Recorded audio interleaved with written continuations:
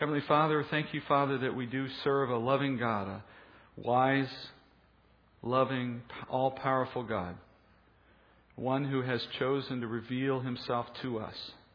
For without that step, we would never know you, Father. We would imagine you in our own minds. We would create you according to our own desires, and that would be no God at all. But you have chosen to show yourself to us by your Son and through your Word, by your Spirit living in us, through the prophets over the ages. You have reached into the world and shown yourself. And by that enlightening, we've known you now, Father. We've become part of your family, one of your children. We sit at your feet to learn now from the Father and from our Master. Please guide us in this study. Please show us yourself. Give us cause and heart to follow and to obey. We pray this in Jesus' name. Amen. Well, I hope you're excited about what we're doing next in the story of Genesis, and particularly in the story of Joseph, because we've transitioned now out of the story of Isaac, and we are going to turn our attention now to the Toledat, or the generations of Jacob. And in particular, we embark on what I think is the most fascinating story in Genesis, and maybe arguably the most fascinating story in the Old Testament, and that is the story of Joseph. And so many people know this great drama of the story of Joseph. It follows several important themes, which we're going to look at as we go through the study. And these themes hold our attention. In fact, they spur a lot of theological debate because they're foundational themes. And in particular, the theme we'll look at off and on throughout the story is that of God's sovereignty. This is a story of God's sovereignty. In the way Moses approaches this account, he will hold in balance, some might even say in tension, two sides of God's sovereignty, the two aspects of it. First, you're going to see the sin of Jacob's sons clearly evident in this story. And by their sinful will, making sinful desires known, making these choices, they will plunge the family into crisis. So on the one hand, you have the family's sin driving events. But on the other hand, you're going to see God using their sin, working with that sin to accomplish a plan that He set forth literally centuries earlier. And so in the end, you see man's sin becoming the means of God accomplishing His will. And men have long marveled at the story of Joseph for wondering, how could God accomplish exactly the good that He always said He would and always intended to do, but do it by taking advantage of men's sinful choices? It leaves us asking, well, what if those men had never chosen to sin? Or if they had not acted exactly as they chose to act, how would God have accomplished His plan? Is man really choosing what man wants to do freely? If so, then how can a man's free will fit so perfectly into God's plan when we know God is not the author of sin?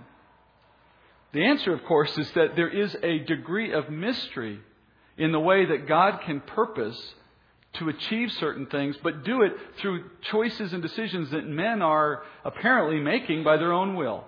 And the mystery is that we can't fully reconcile those two, but we can understand how God went about using sin, and we can certainly understand His purposes in what He's accomplishing.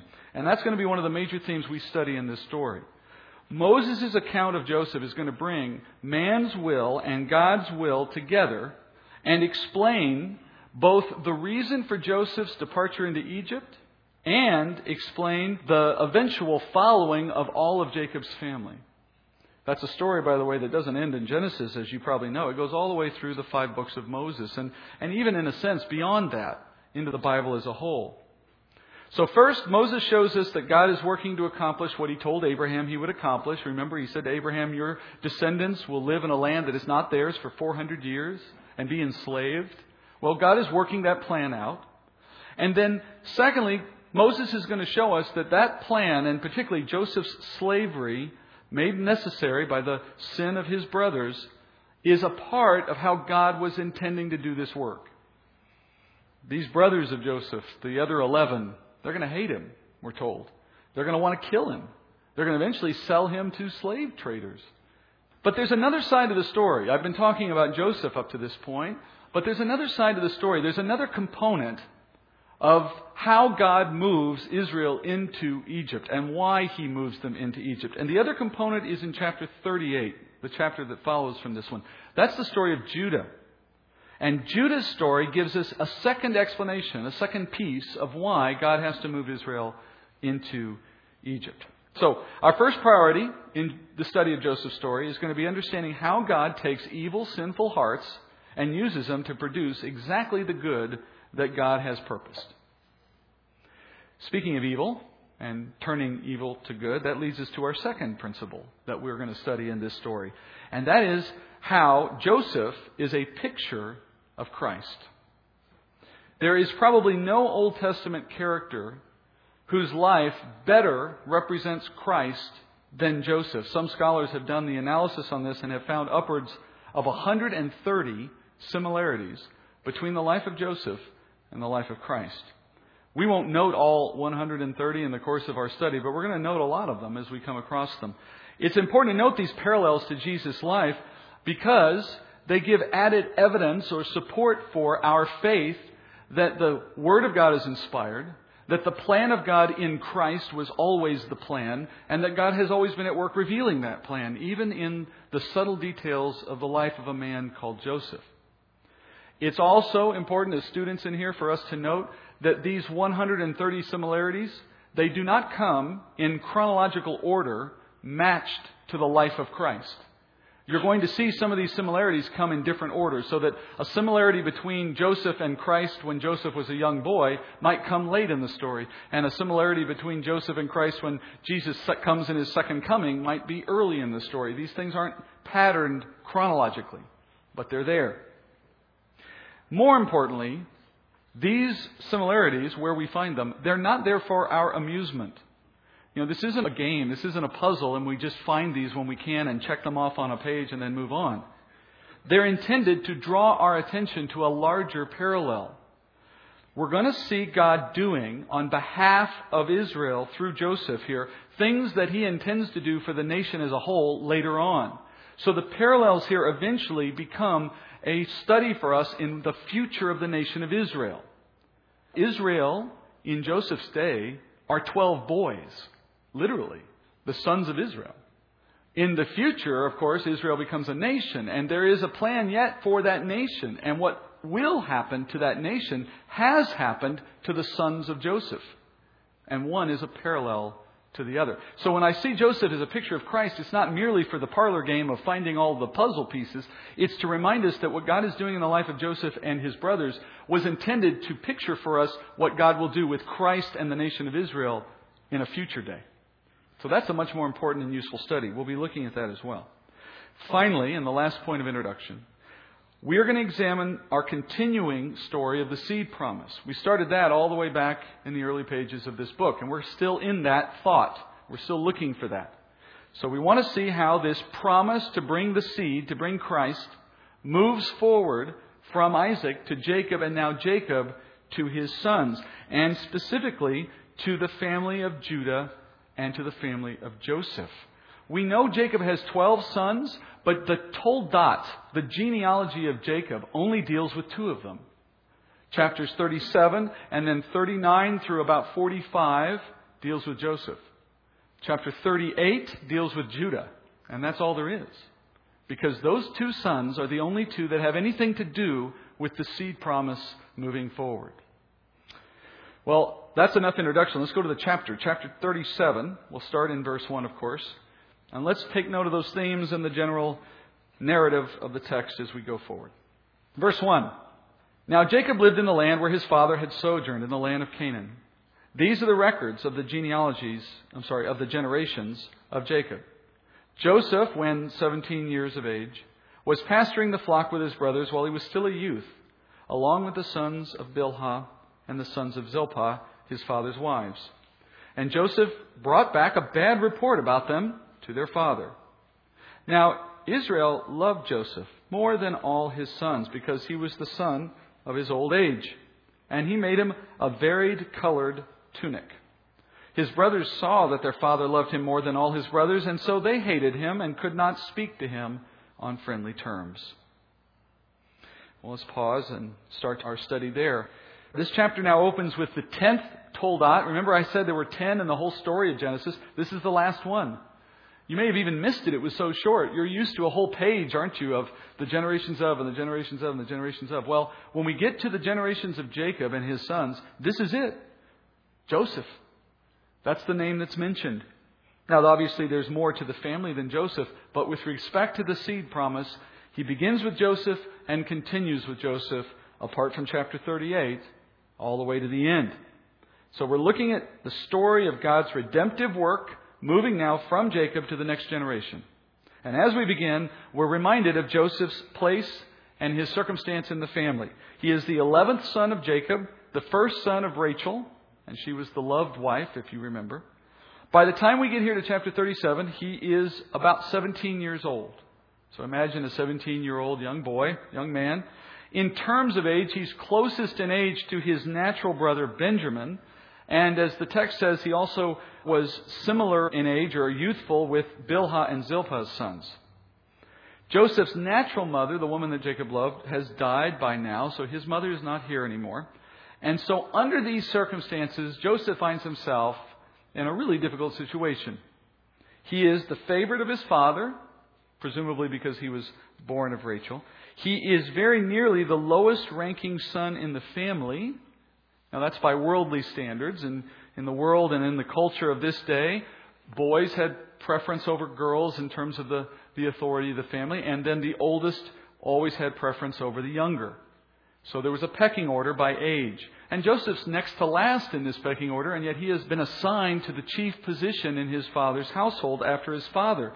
And that delicate situation has put him under a tremendous challenge. He will have the great love and affection of his father as a man who sees Joseph as the greatest gift God ever gave him.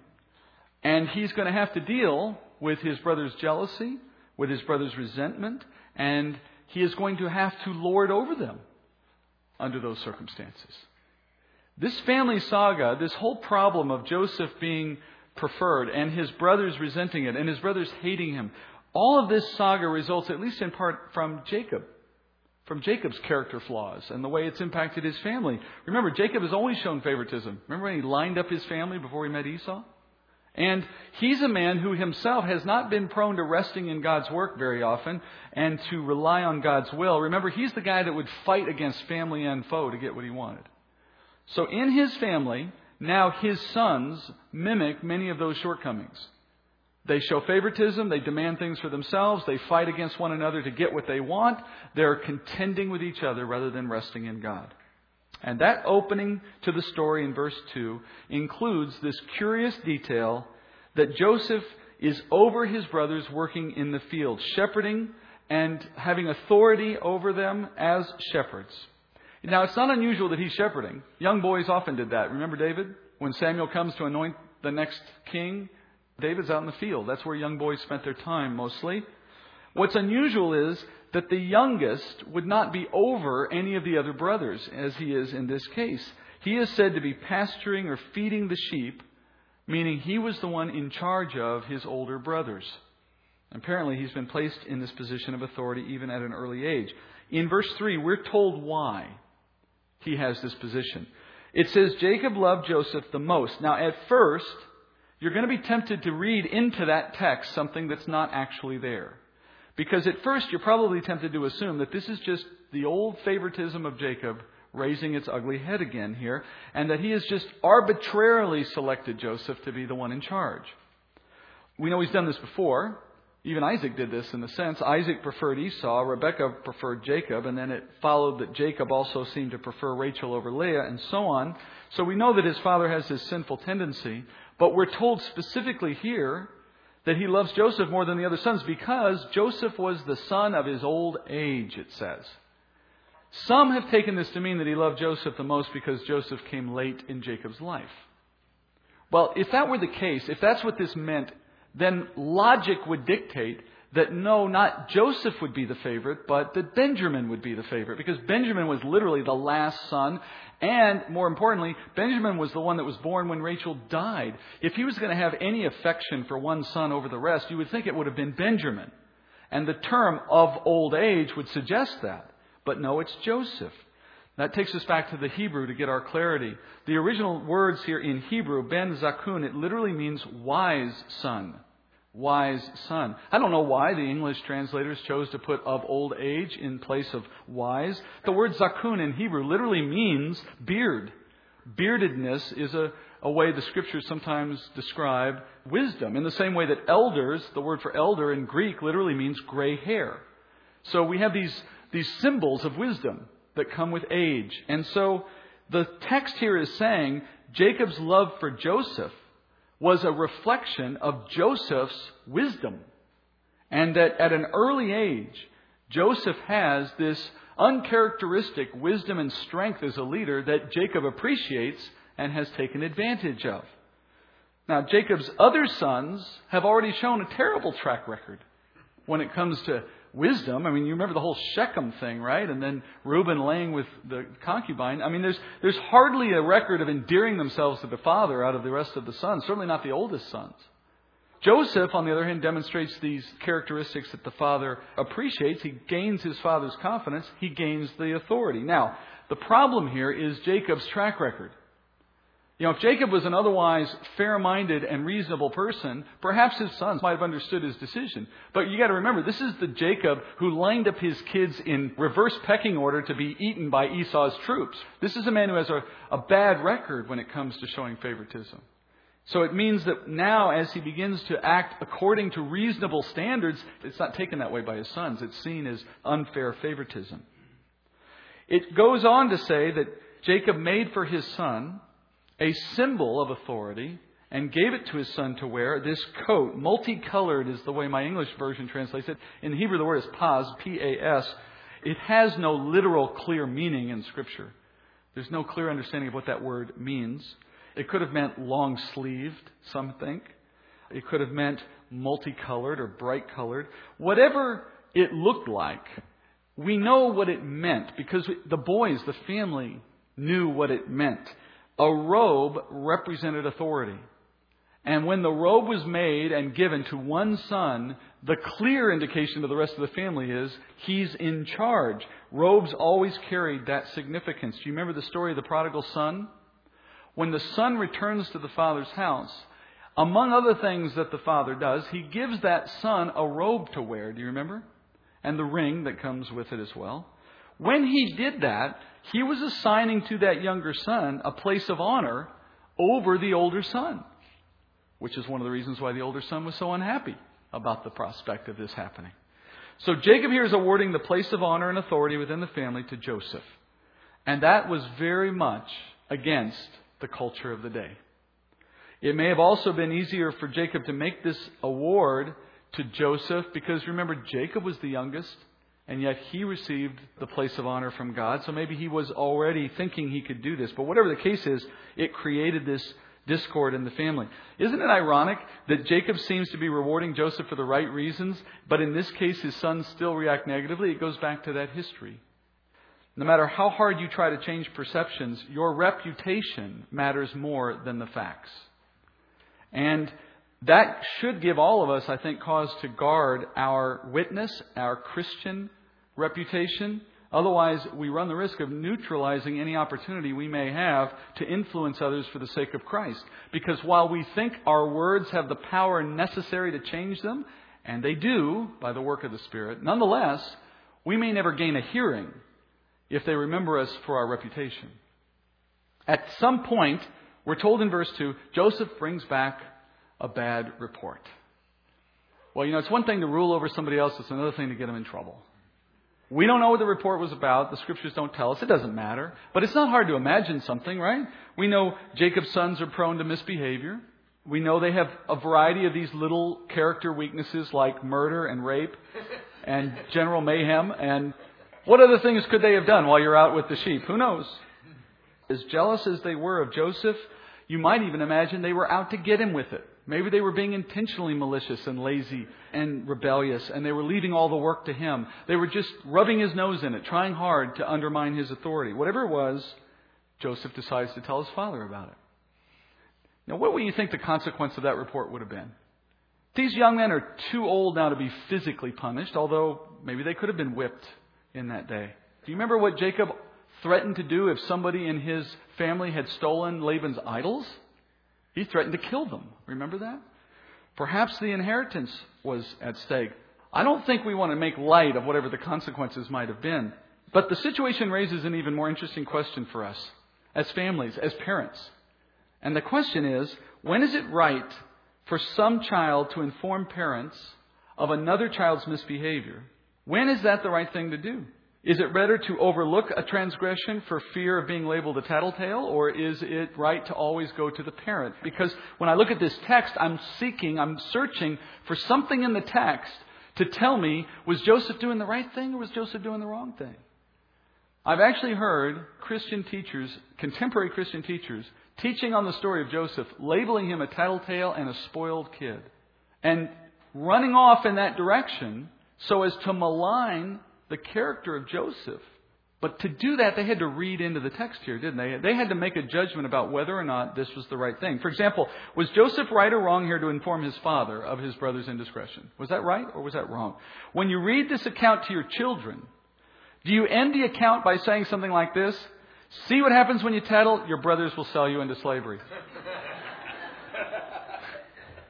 Or maybe you say, maybe you go the other direction. Maybe you say, see, if you tell me everything your brothers are doing, I'm going to give you the better clothes. In my case, it's usually something like, if you don't tell Mommy you saw me drinking orange juice from the jug in the refrigerator, I'm going to give you a little money on the side. You have to ask the fundamental question, what is a tattletale? We throw that word around. Well, I went to the Webster's Dictionary and I looked it up and it gave me a very helpful definition. It said it's one who tattles. So then I had to go look at tattle, and I found tattling is defined in a way I did not expect. In fact, I'm almost certain I'm going to surprise you with it as well. Tattling, by Webster's definition anyway, is repeating hearsay or gossip that's false. The definition of tattling is a false report, slander. It involves dishonesty, by definition. Now, you know who complains the most about tattletales? The people who are doing the wrong things. You notice that? The people who are in trouble. And then somehow, and I don't know quite where this comes from, but somehow the parents will latch onto that in some cases and think that the whole idea of telling on someone else is wrong. And let me tell you, folks, if we're inclined to dissuade those who have a heart for righteousness from helping us instill righteousness in our other children, you're working against your own best interests in the long run with that kind of approach. We have to look at what happens with Joseph and ask ourselves, what is God's implicit commentary on this situation? We have no evidence in the Scripture that Joseph gave a false report, do we? In fact, it's quite the contrary. It's pretty clear they did something wrong and he simply made a report about it.